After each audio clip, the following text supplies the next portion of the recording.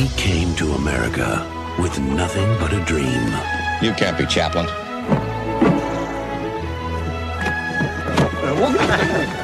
might be Chaplin after all.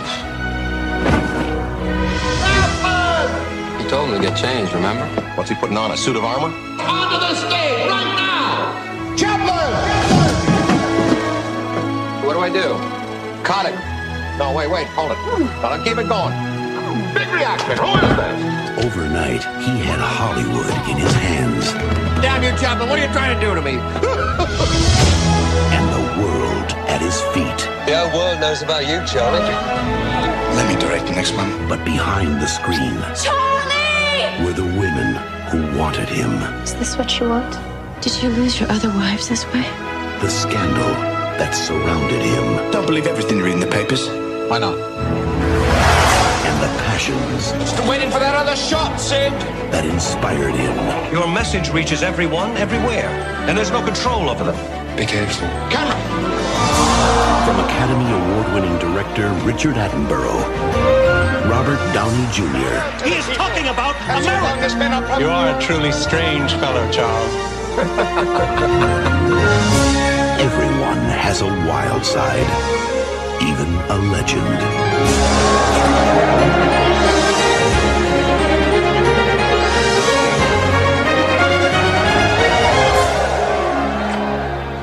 What do we do, Charlie? Smile.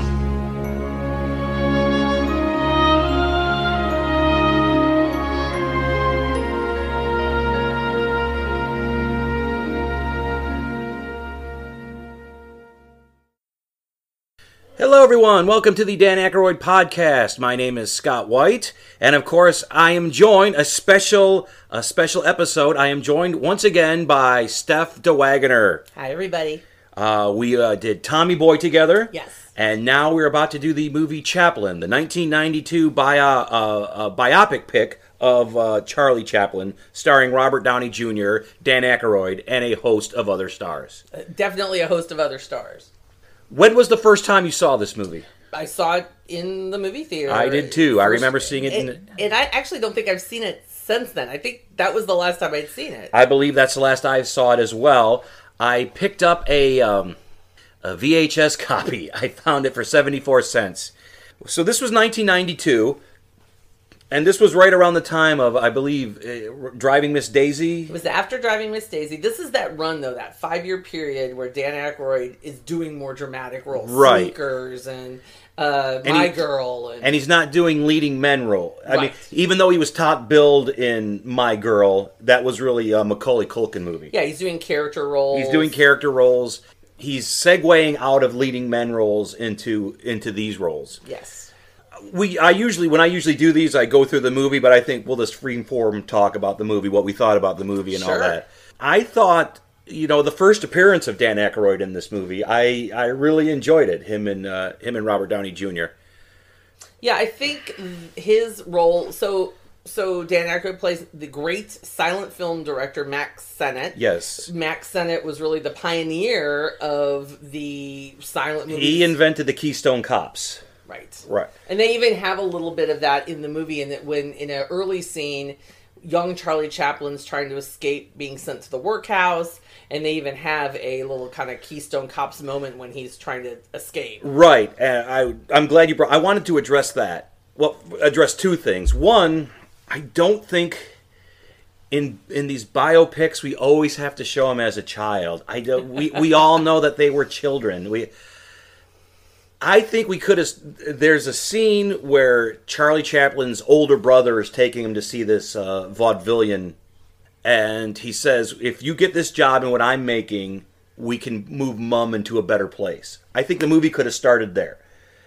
That one line of exposition we could have, because the movie starts with Charlie Chaplin's mother is played by Charlie Chaplin's daughter. Yes, is mentally ill. And we're shown that. We had that one scene where she's being taken away and she's yelling back to Charlie. But I feel we could have, because the movie is 2.5 hours long. It's a long movie. And I believe we could have cut all that, and we could have just had the that one line of exposition and started. But even with the length of the movie, it never digs super, super deep into anything. And they use a narrative device in the movie where they've got Anthony Hopkins playing a fictional character. Fictional character, but based, I guess, loosely on the biographer. So the movie is based on 2 books. Right. Charlie Chaplin's autobiography and then another biography. And they sort of merge those 2 source materials together. And so Anthony Hopkins plays this fictional character that is helping him write his fictional editor, fictional ghostwriter. And yes. So they actually do. I think the movie probably would have been 3.5 hours if it wouldn't have been for his character, because his character fills in a couple of little gaps of, you don't talk about your father. Well, I didn't like him. Boom. We move on. You don't talk about your 3rd wife. She was a bitch. Right. Or what? Yeah. So it's kind of interesting. But early in his career, obviously, that's when he meets Max Sennett, played by Dan Aykroyd, which I think was actually just really perfect. The perfect tone, the right actor. Tone. Yes. None of the co-stars in this movie are in the movie for any great length of time. Right. I mean, this is Robert Downey Jr.'s movie from start to finish, and all these other ones.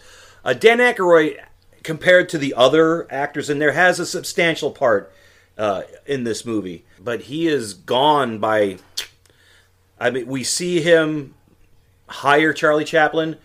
We see him cultivate Charlie Chaplin. And then there's that great scene, a topless scene by Dan Aykroyd. I was going to say, ladies, if you like a little dad bod, yes, this is your chance to see a shirtless Dan Aykroyd. And Dan Aykroyd gives him the... because Charlie Chaplin is now feeling his oats. Is that the correct feeling? Not sowing his oats. Right. He does that later. But because he's brought his brother in. Yes. And now his brother is his manager. Right. And now they're putting the screws to, first it was I want to direct, and I want complete control. And Dan Aykroyd gives this great speech about, what have I done to deserve this? Charlie, I've been so rotten to you. I don't know if you can forgive me. I forced you to leave Butte, Montana. I made you accept 150 per. You mentioned directing, and I stuffed that down your throat, too.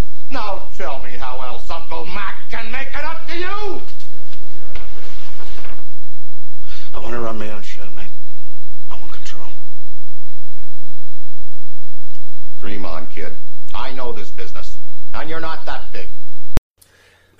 My favorite line that Dan Aykroyd says as Max Sennett is early on when he first meets him, and he's kind of giving him the lay of the land of the production studio, because he had his own production studio, and he said, and he's trying to let him know that this is no shoddy thing. He does high quality work. He goes, I make no more than 2 pictures a week. Yes. And I'll spend $1,000 on each one if I have to. And early David Duchovny as the editor cameraman. Yes. Yeah. So it really captures the time, and you really see that. I thought the sets were really, the automobiles, the wardrobe, they all did a great job in this movie. Mm-hmm. Marissa Tomei is in it as Max. I guess, I don't know if it's his wife, I think girlfriend. Yeah. Mabel. So if you ever heard the term Mac and Mabel, that's what they're referring to. And she was a female director, but mostly because Mac let her. But I saw that as a female director back in 1918, 1917. Right. Unheard of.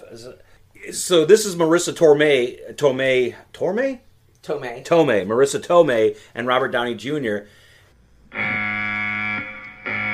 Tangent alert. Tangent alert. Tangent alert. They star in, well, they don't star, but they have that scene in that movie. Mm-hmm. And then they star in this movie called Only You? Oh, that's right. The two of them were in that movie together, too. Well, this is right around My Cousin Vinny time for her. Yes. And I believe, out of all the people, she is the only one to have won an Oscar out of all. Dan Aykroyd was nominated. Yes. But has Anthony Hopkins won a? Yes, for Silence of the Lambs. So Anthony Hopkins and Marissa Tomei. But I don't believe any of the other... No, Kevin Kline won for A Fish Called Wanda. That's right. Man. Oh, and Kevin Kline's in the movie. Yes, so. as Douglas Fairbanks. We'll get to that. I really liked his performance. So, I guess you wouldn't call this a Dan Aykroyd movie. No. It is a No, movie this with is... Dan Aykroyd. Yes. And then also, Robert Downey Jr. is Iron Man, and Marissa Tomei is Aunt May. Oh, that's right. In the Marvel universe now. That's so right. To me, it was really remarkable to think, wow, they trusted young Robert Downey Jr. with this role, which this was before he had the chops, but this is before the drugs, right? Well, or was he? I'm probably intermingled, but yeah. definitely pre rehab and soberness, and he could have easily done this movie probably 10 years ago, and it would have been great also. Yes. But he really carries this movie all the way through from young Charlie Chaplin in his 20s all the way up to Charlie Chaplin in his mid-80s. Yes. The makeup is kind of... the makeup is kind of iffy, but it was 1992. It looked... I don't know, though. I watched the YouTube video of Charlie Chaplin getting the honorary Oscar in 1972.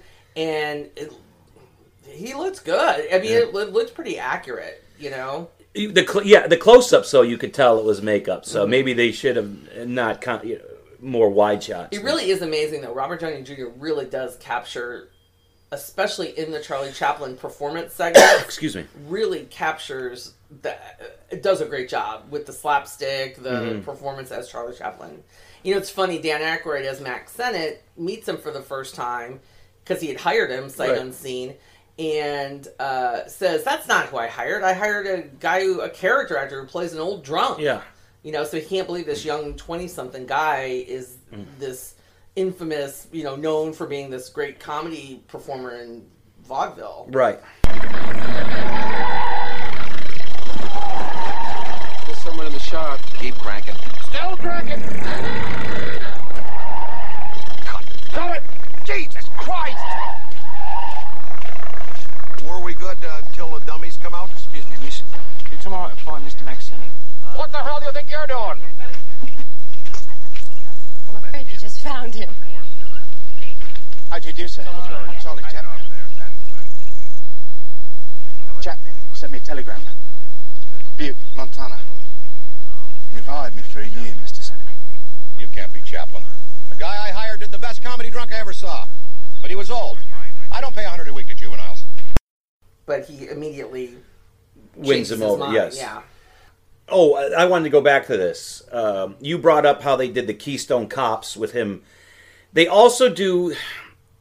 There's a Malia Jovovich. Malia Jokov.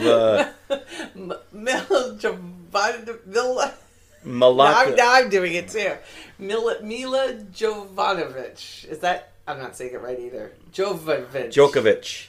Something. Yes. Anyway, the Resident Evil woman. Yes. She plays his first child bride. Yes. Now, because in real life, he married her at 16, and in the movie she's 17. But I did not think she was 17. Right. I looked up her age. She was actually 17 in real life when she made this movie. But Mila Jovovich. Yes. But apparently in real life she tricked Charlie Chaplin into marrying her by saying she was pregnant. Yes. And she wasn't pregnant. Right. And once they divorce, at the time he was working on the movie The Kid. Yes. And her lawyers wanted to get their hands on that film, so they pack up and they drive to Utah to finish editing the film. Oh, yeah, that's great. I forgot. They were holed up in this hotel. Yes. Trying to get the film, basically hiding out, editing this film. Yes. And they treated that part and then the orphan part, they did it as a comedy bit. And I didn't really care for that. It was like this, that was supposed to be a serious moment where he's caught in the orphanage. It's a serious moment where they're messing with his art and they put a slapstick twist on it. I could have done without that. I was reading an old New York Times review of this movie in prep for this podcast, and the reviewer says he found it a little unnecessary to kind of Richard Attenborough decides this will be a fun thing to put in, as he'll treat some of the scenes like an ode to those silent movies, and so yeah, I mean, I liked it. I didn't think it was. I actually thought it was kind of fun that he put those scenes in there.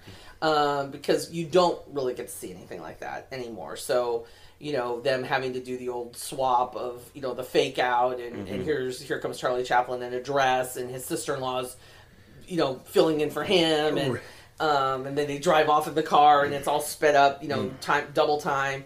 Well, you were talking about him trying to preserve this movie and not let his ex-wife get her hands on it. And I actually read that unlike a lot of older stars, Charlie Chaplin died with all of his money, all of the rights to all of his movies. Him and Harold Lloyd, he didn't die penniless. Right. Buster Keaton, he wasn't penniless, but he lost it all because he gave away the rights to all his films. And that was another thing in this movie. I wouldn't say I'm a silent movie buff, but I do enjoy Charlie Chaplin and Buster Keaton, Harold Lloyd, and Fatty Arbuckle. The film makes it look like Charlie Chaplin came, Max Sennett saw him, offered him a job, and he immediately started starring in movies. Fatty Arbuckle, who was a bigger star than Charlie Chaplin at the time, Fatty Arbuckle was the first big silent comedy movie star. And he put Charlie Chaplin and Buster Keaton, he gave them their start. So the movie sort of glosses over the fact that he didn't. It makes it look like he came in and immediately started starring in movies, which did not happen. He had minor roles in Fatty Arbuckle films, which helped him and Buster Keaton gain momentum in the film industry. Fatty Arbuckle, who Chris Farley actually, I think at one point had wanted to or was planning on trying to do some sort of a movie about. I remember backstage at Second City in Chicago, there's a poem called "When Fatty Falls Down." Yes, and it's basically about Chris Farley, So there's our Dan Aykroyd connection again for Tommy Boy. The other thing I think is fun is they poke a little fun to how Charlie Chaplin came up with the tramp character. Yes. And they first approach it with this sort of almost mystical, speaking to him, the character calling to him, and then Anthony Hopkins calls it out. It's like, wait, that's BS. No, he go bullshit. Right, yeah. Right. And Charlie Chaplin's having a little fun with him. But, he really didn't find his footing with those movies until he developed that character. Developed the tramp. Yeah. So, I do think it's interesting. You can go on and read about Max Sennett and read about Mabel and read about their influence. And then Charlie Chaplin takes what's developed there and really studies it. He's got a great mind, a great eye for the art, for the comedy, and I think it's great when you watch the 1972 Academy Award, the lead-in to him. He talks about that anybody watching a movie nowadays you owe to somebody like Charlie Chaplin. Yes, it was. He was the president of the Academy was introduced by Jack Lemmon and Walter Matthau. Right. I thought it was cool. I'm guessing that they had to sign off on that. I guess, and you know what, I thought about that too, because they make a real quick reference to Walter Matthau in the movie. She says something about, Walter's going to give you this, or as if like Walter Matthau and Charlie Chaplin are friends, which I was like, wanted to dig a little deeper into that, because his wife says it like, Walter. I was like, she must be Walter Matthau. So, but I thought it was really cool that they allowed their images to be used in this movie. Well, yeah, because there is a mix of like actual footage. Yes, and this is something else that bothered me. Sometimes they would show film, and it was Robert Downey Jr. being Chaplin, and then sometimes they'd show actual Chaplin movies. I think it should have been all Robert Downey. Maybe at the end when they showed the montage of Charlie Chaplin, maybe. But I think during the entire filming of the movie, whenever they were looking at somebody on the screen, it should have been Robert Downey Jr. as It was Charlie hard to Chaplin. tell the difference sometimes. Well, I've seen the movie, so I knew what the difference was. You know what else is cool in that YouTube clip? It's like a 7-minute clip, and the first 3 minutes is the introduction of Charlie Chaplin, so you can kind of fast forward through some of that. But the clip on YouTube is Jackie Coogan's in the audience. So when they're doing this 12-minute... He got the longest standing ovation in, like, Academy Award history. And so they're giving them this 12-minute standing ovation. And it's really cool. You see Kirk Douglas and, you know, all these 70s, you know, actors. And then they do a close-up of Jackie Coogan, which I thought was really great because, speaking of the kid, he was the kid.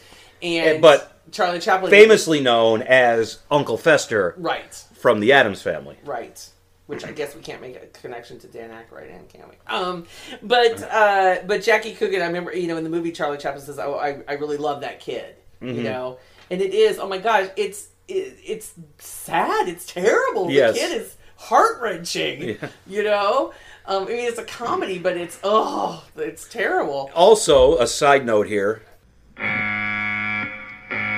Tangent alert.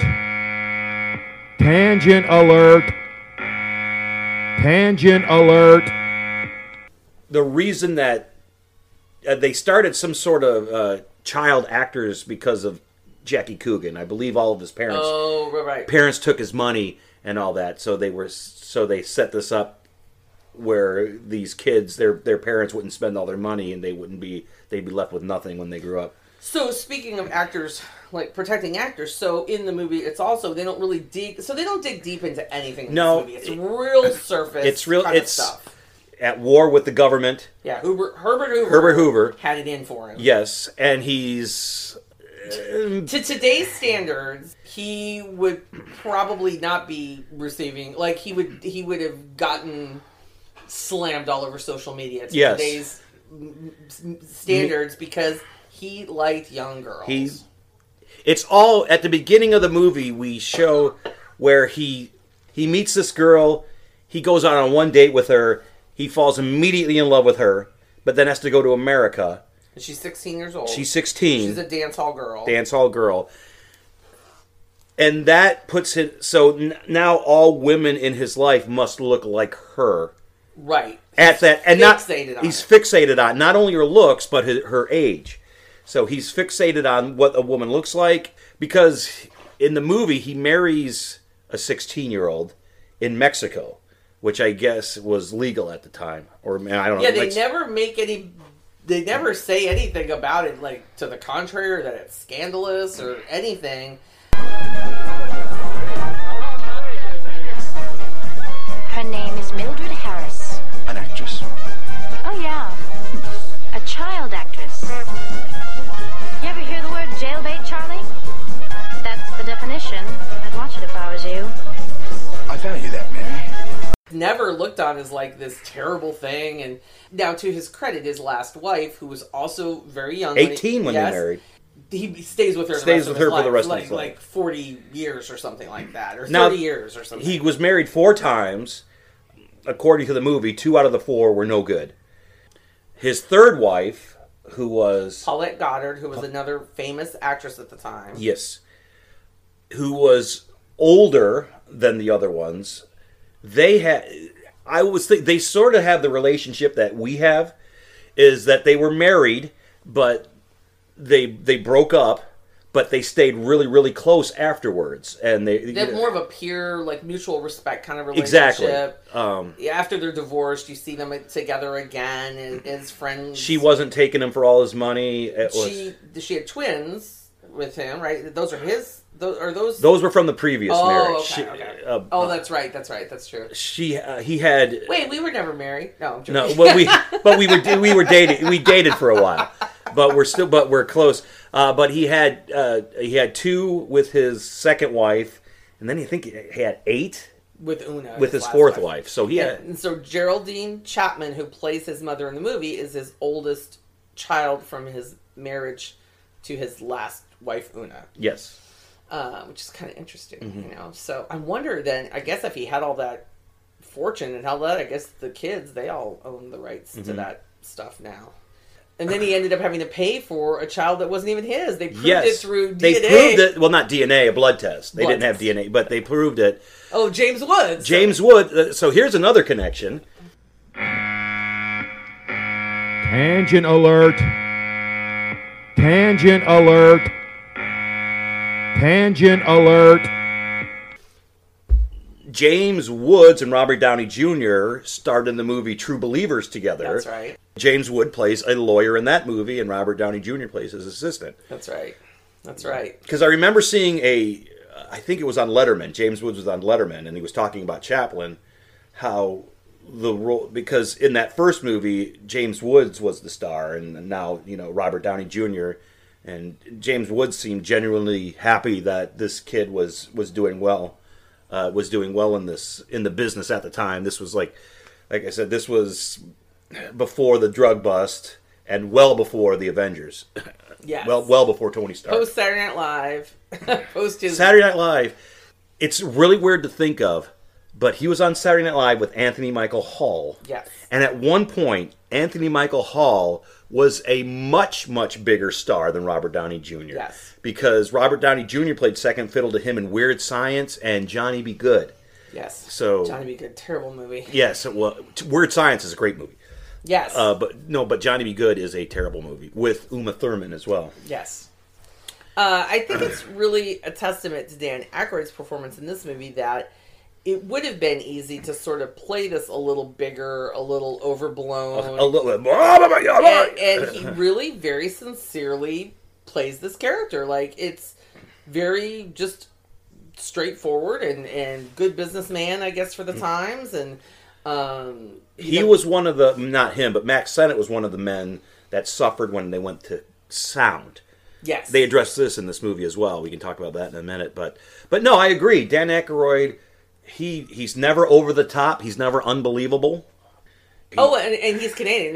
Max Sennett was Canadian, which I thought that was kind of interesting. Dan Aykroyd, our resident Canadian, actor. I thought that was kind of interesting too. That they sort of shared that background. And I looked at him. It was good casting. It wasn't like they went completely off the radar to cast somebody. He kind of didn't look like him, but but it seemed appropriate. He was the only. Dan Aykroyd was the only one out of the supporting cast that was known for comedy. Right. Nobody else. He was, Saturday Night Live, and so he was known as a comedian or as a comedic actor. Mm-hmm. He was not known as a serious actor. I guess that's a testament to him that Attenborough had that much confidence in him to pull it off. Well, it's fun to see. There's a lot of good details of the old studios and the equipment they used and how they filmed and how the directors would work. And one of my favorite scenes is in the movie studio. There's this giant megaphone on top of the building. So if you need to find somebody, you just yell out, Chaplin or whoever you're looking for. There's no intercom. There's no intercom. There's obviously no cell phone. So that's how it was when you needed to get somebody's attention. Giant 8-foot megaphone on top of a building. Yes, exactly. Yeah, Chaplin was really one of the last holdouts of switching over to of these silent movies, because he was still making silent films when. Well, he was afraid that if the Tramp spoke, he would lose his magic. Right.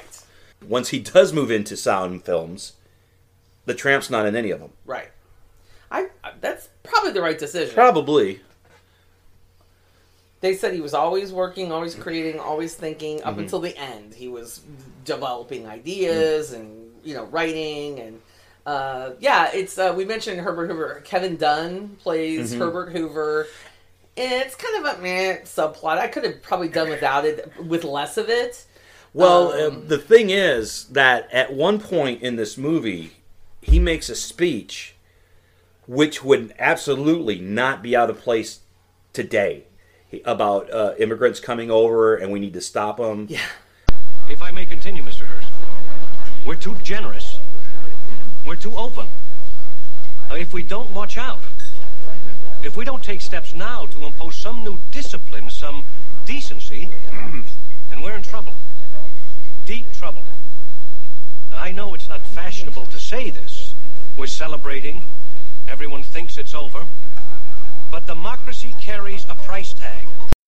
And conversely, so what he doesn't like is when Chaplin makes The Great Dictator, he's got a big speech at the end, and he doesn't like it at all. He thinks this is the whole McCarthy hearings and all of that. So that's basically why Chaplin lives kind of in peace and quiet and exile in Switzerland. Yeah, because Herbert Hoover gets his passport, he throws him out of revoked. Basically, throws him out of the country. Yeah, won't let him back into the country.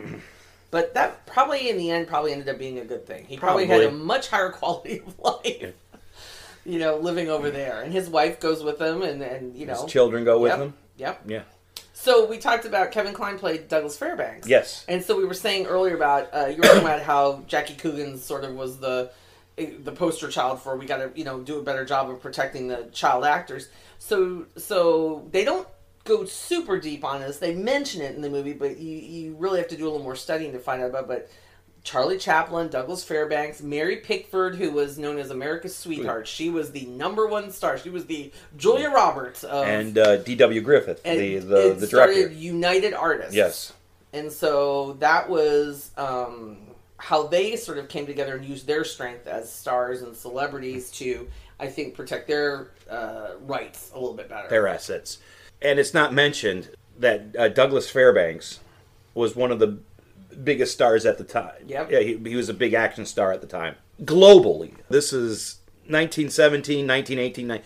They're global icons. How impressive that is.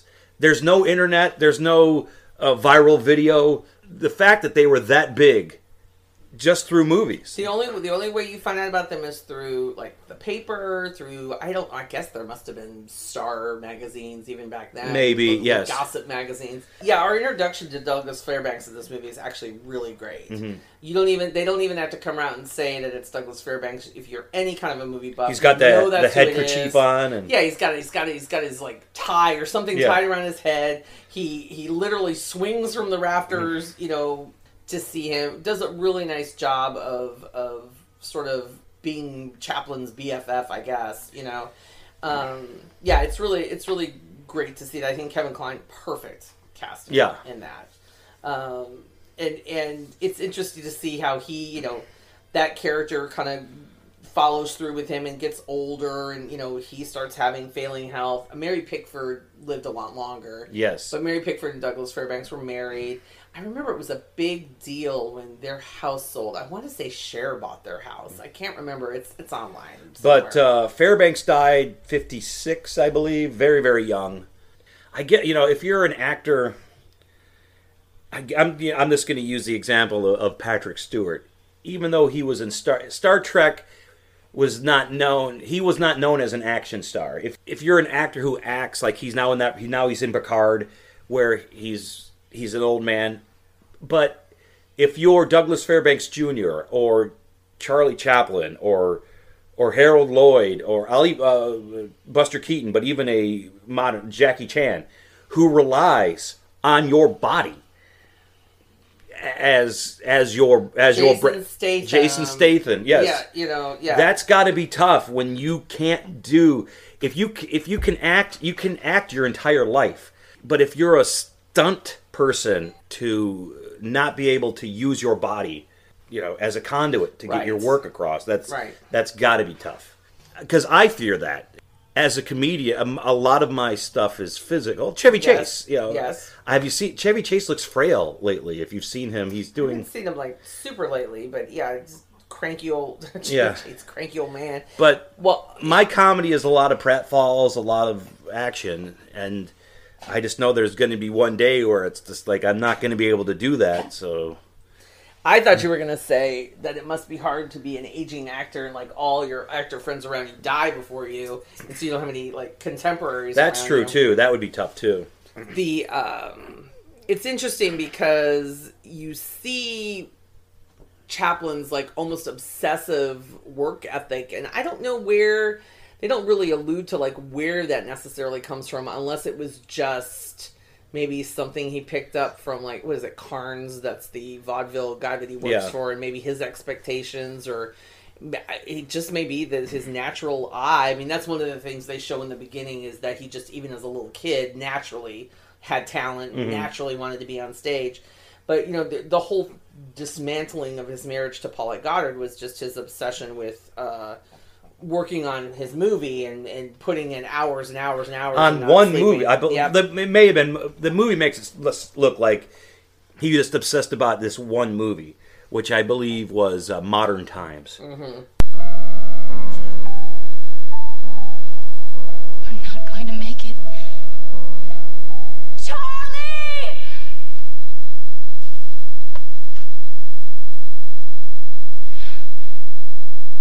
Did you lose your other wives this way? I think so. But you'd have to ask them. But he did everything. He directed, he wrote, he acted, he did the music. Yeah. I mean, he did it all. He really the Renaissance man. So it's interesting because this is in this, as I said earlier, this is in that kind of 5-year time period where you see Dan Aykroyd doing more of these character roles, more, serious kind of roles. And it's sort of interesting because I think when I was looking at IMDb, and I don't know if this is in order of production or in order of release, but the next movie after this is a Conehead movie. Yeah. So there's a Conehead movie right after this, and so I was like, yeah, 92. That's about right. I guess you have to balance, I guess you have to find balance, and you have to pay the bills. You do have to pay the bills. I'm sure the Conehead movie paid more. Yeah, it's. You can say I've been in a Richard Attenborough film, and right. I've been a Conehead. Well, it's nice to be, when if you're somebody like Dan Aykroyd, Bill Murray, somebody like that, you really can kind of pick and choose your project. Well, Bill Murray did agree to come back for the next Ghostbusters, and that was up in the air. Yes, yes. I wonder if even in a sense, I think you don't see it in Tommy Boy, but I know that Dan Aykroyd really loves, gadgets and things, and, Ghostbusters is really, I think, probably closer to him than almost who he really is. Yes, well, he's a big. He believes in UFOs. He believes in Bigfoot. He believes in ghosts. He believes in all that, and he's very sincere about it. So it is probably fun for him in this. It was probably fun for him in this movie to be able to kind of immerse himself in some of the very authentic period equipment and. Oh yeah, I'm sure it was. I'm sure it was. And yes, I thought all the actors did a good job in all the roles. There wasn't one where it stood out as being particularly bad. As you said, this was a very, very well cast movie. Robert Downey Jr. What did you think of his accent? I thought it was good. That was another thing in the New York Times review I was reading that they didn't really call out the accent, but I think there was some allusion to his accent. But I thought it was great. I thought we have our mutual friend Braun. Yes. From Manchester, and I asked her. I said she said his accent is pretty good because he eventually went on to do Sherlock Holmes. Yes. With another English accent. Oh, I know what I was reading about accents. It wasn't this movie. It's in Doolittle, which is out right now. He's Welsh. Yes. And so there's some flack, but Welsh is weird. And if you're not used to hearing Welsh, it's going to sound like a bad English accent. From what I've heard, that movie is awful. Well, I'll let you know after I go see it today. Okay. They say he's almost impossible to understand in that movie. Because we were talking about this earlier off podcast that I loved the Anthony Newley when I was a kid, and Anthony Newley co-starred in Dr. Dolittle with Rex Harrison, mm-hmm. and so I probably will go see it just because that was Norm Macdonald with Eddie Murphy. No. It's interesting though because you see a movie like this and you think, gosh, at the time, wow, this is what a great opportunity for Robert Downey Jr. And then you don't realize he's got another, 92? So this is 2020. What is that, 28? So another 28 30 years of movies, and he's completely transitioned into being an action star now. Yes. And, it's kind of crazy. Usually people start, he did it in reverse. Yeah. Usually people start off young as action stars and then go into character roles as older. He reversed it. He did character roles. What was that, Too Low for Zero? Where... Less Than Zero. Less Than Zero. Oh my gosh, that movie. Oh my gosh, I remember seeing that at the movie theater too. That messed me up. Because it did mess you up because it had him and Andrew McCarthy but because we were used to seeing Breakfast Club, 16 Candles, Pretty in Pink. Yep. Now, because even though they had maybe sort of serious matter, overall it was a comedy. That was where he's where he's forced to that sort of alludes to probably a little closer to home for him too. Because this guy is a drug addict. He can't get a handle on it. Right. He's, living a little too fast and hard. They force him to orally pleasure that guy for drugs, and it's just a. If you're tuning in, we're not talking about the movie Chaplin right now. No. It's interesting. Charlie Chaplin really didn't have any. They don't allude to any drug problems, No. alcohol problems. His biggest thing was he was obsessed with work, this unrequited love for this young girl that he never got to marry. Who, spoiler alert, dies. He finds out she dies from the flu, from a big influenza outbreak. From the flu. And so I think he just never gets over that, and he's constantly looking for that girl, which Richard Attenborough, in a crafty little bit of casting, casts the same actress. Maura Kelly plays both roles. She plays the first girl and then plays Una. So I guess that's supposed to give us some symbolism that, that this is the one reincarnated, that he found the right. Yeah, who knows, right? Well, but Una is the granddaughter of the playwright Eugene O'Neill. So she had come from sort of a well-known theater family as well, and was there to meet Charlie Chaplin to, audition. What did they call it? An ingenue or yes, an ingenue. An ingenue. The young actress, the young leading actress, the ingenue. As opposed to, you don't really see anything in these. You don't really see any characters in this movie of like a. What's the foil in like the Marx Brothers movies? Like Margaret Dumont. You don't really see a character like that. Or like in the Three Stooges, you always have a character like that. Yeah, always an uppity upper crust. The closest we get to that is the waiter that won't let him in. At the beginning of the film, before he's famous, he makes a reservation at this fancy restaurant, and his name is clearly on the list. But the waiter says his name is not on the list. Yeah, the waiter's fishing for like a bribe, basically, like a tip to accommodate his reservation, and then Robert Downey Jr. barely has enough money to take this girl to the restaurant. And I think that's that's supposed to show us this driving force in him of like, I'm never going to be poor again. I'm gonna, I'm gonna work. Yeah, it's interesting, and this always comes up whenever you talk about Dan Aykroyd, but. He's got people around him, like, for example, of course, you bring up Belushi, who, brilliant but troubled, Dan Aykroyd, talented, long career, and seemingly pretty normal guy, long marriage. And... long, I mean, he's, when you say normal, but, I mean, like I said, normal in the sense of, like, not being arrested, you don't see his... Not being arrested, not doing drugs, not cheating on his wife. Right, right. And because he was close friends with John Candy, too, who was actually a family man, too, but his vice was food. Yes. I do have to laugh. Something about Dan Aykroyd in these period suits, these high-waisted men's pants. Like, there's something about, like, because it's the same thing in Driving Miss Daisy. He's got these, like, like, back in the, 40s and 30s and 40s, and the guys with their, like, high-waisted trousers. It makes Dan Aykroyd look like he has the biggest butt in the whole, like, this giant butt. I think that's, I guess, to cover male paunches or something. I don't know what it is about those pants. So those are not the most flattering costume for him. I was trying to think of other movies around that time.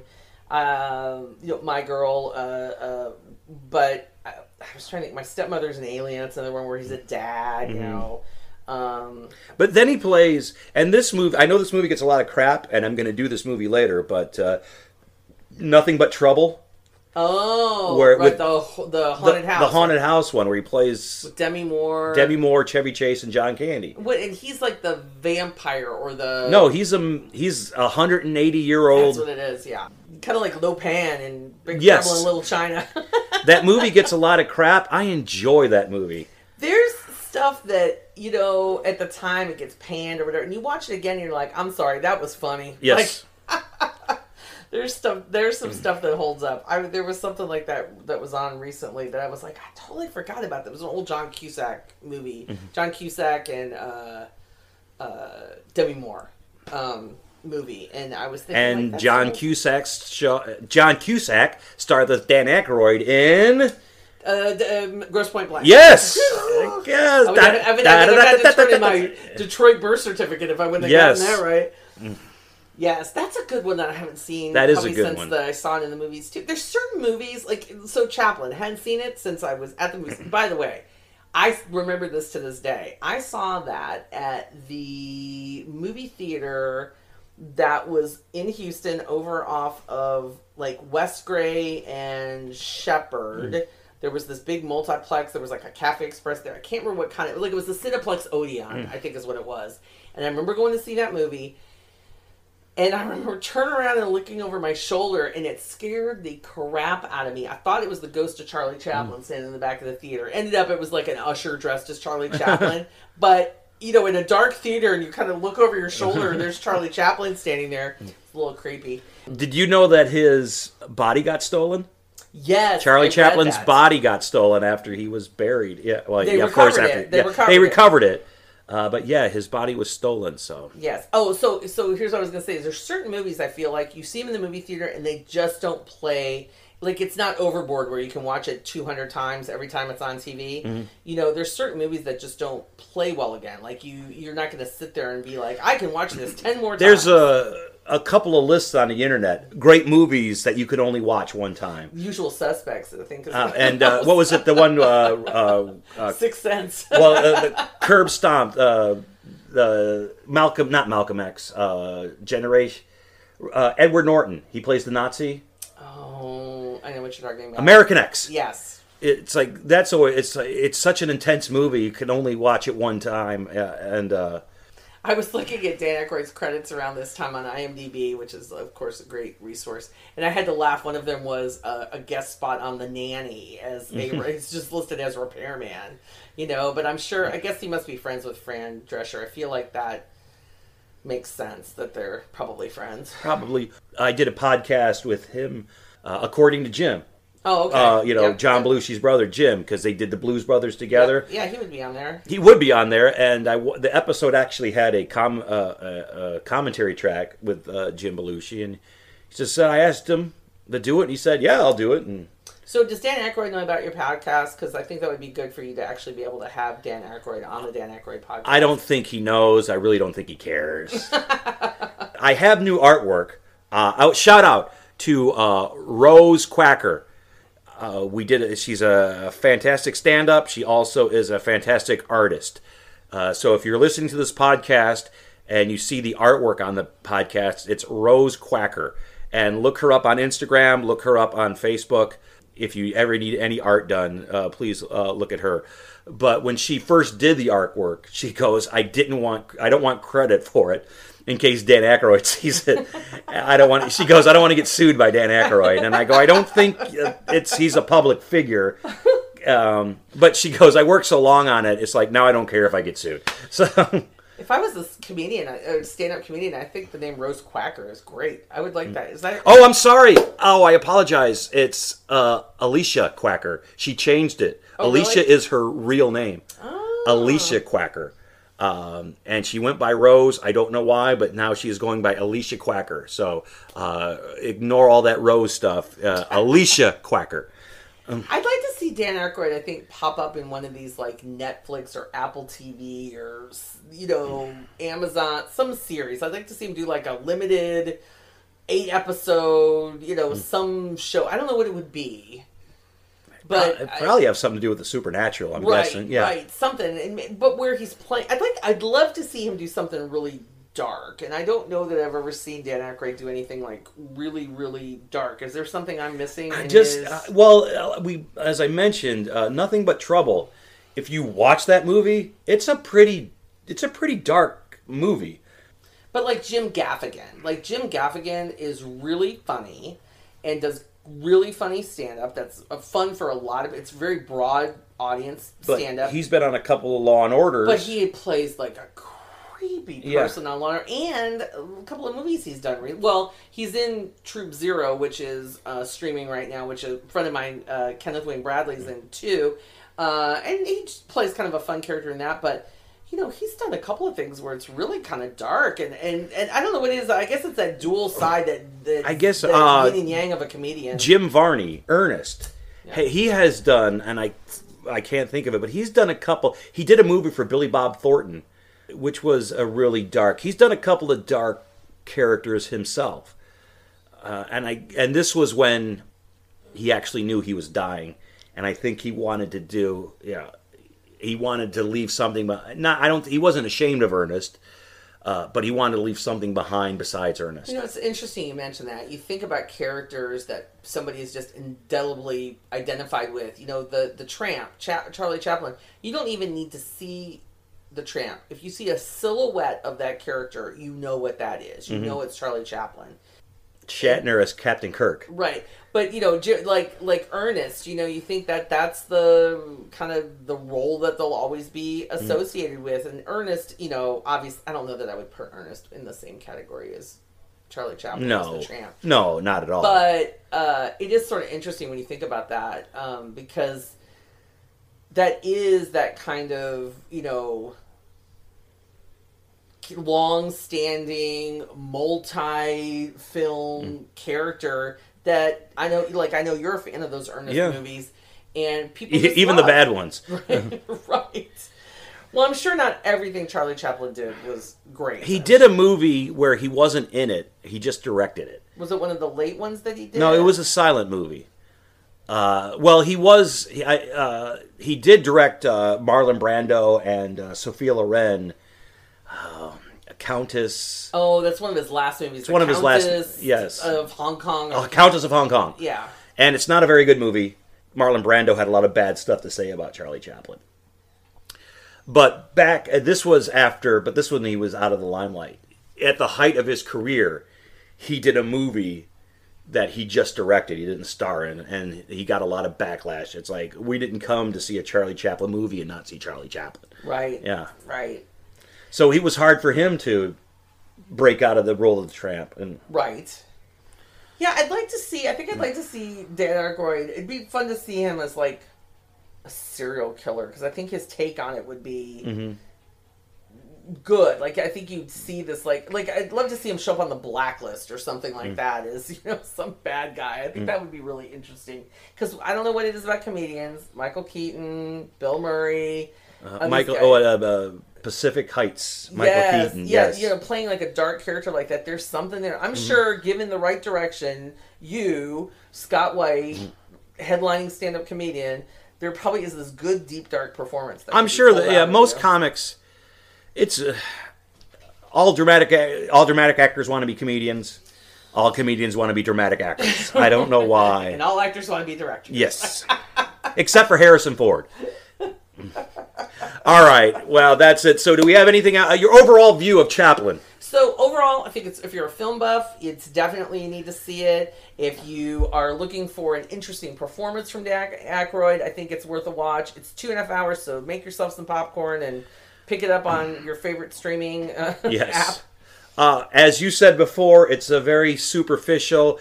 It kind of reminded me. We both seen the movie Autofocus, the Bob Crane. Yeah.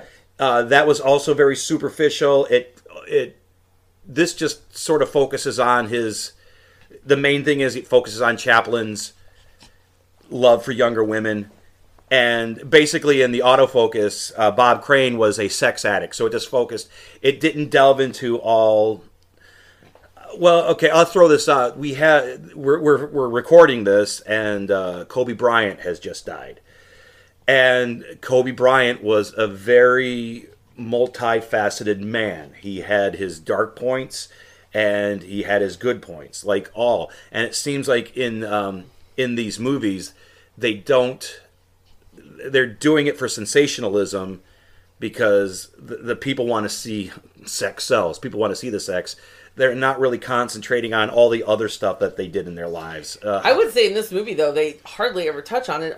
They make almost a romanticized idea about it, so it's not anything like where they're condemning him. Right. At least in the Autofocus movie, they were condemning him for being a sex addict. For this, the only repercussions come from the divorces. Yeah. What happens is he has to take care of a baby that's not his. So the only real repercussion, one of the real repercussions, is something that wasn't even his fault. Yeah. That wasn't even his. So it's a. It's definitely worth a watch. See it if you're a Robert Downey Jr. fan, definitely see it. Yes, for sure. And like I say, if you're any kind of a film buff, you want some good film history. But as we said before, if you're fans of any of the supporting actors, they are not in the movie. No, everybody's in short time. Yes, and they'll disappear from the movie like that. So when you see your favorite star on there, just remember they're probably not going to be back later in the movie. Right. All right. Anything you want to plug? No, just check me out at Comedy Sports Houston, CSEHouston.com, and later on in April, I'll be at the CSE Women's Weekend in Las Vegas, which will feature women comedy sports performers from all over the country performing in Las Vegas. Do we have a worldwide CSE website? CSE Worldwide. Yes. So. Yep, CSE Worldwide. I'm also a member of CSC, so check me out on CSC Houston.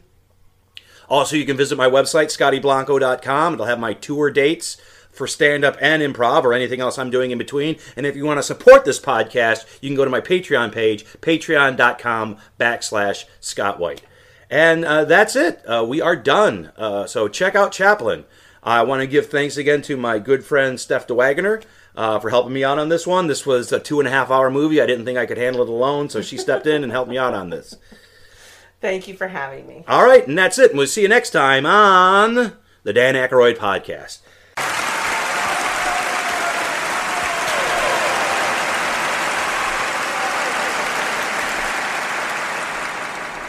Oh, thank you so much. This is an emotional moment for me. And words seem so futile, so feeble. I can only say that thank you for the honor of inviting me here. And, you're wonderful, sweet people. Thank you.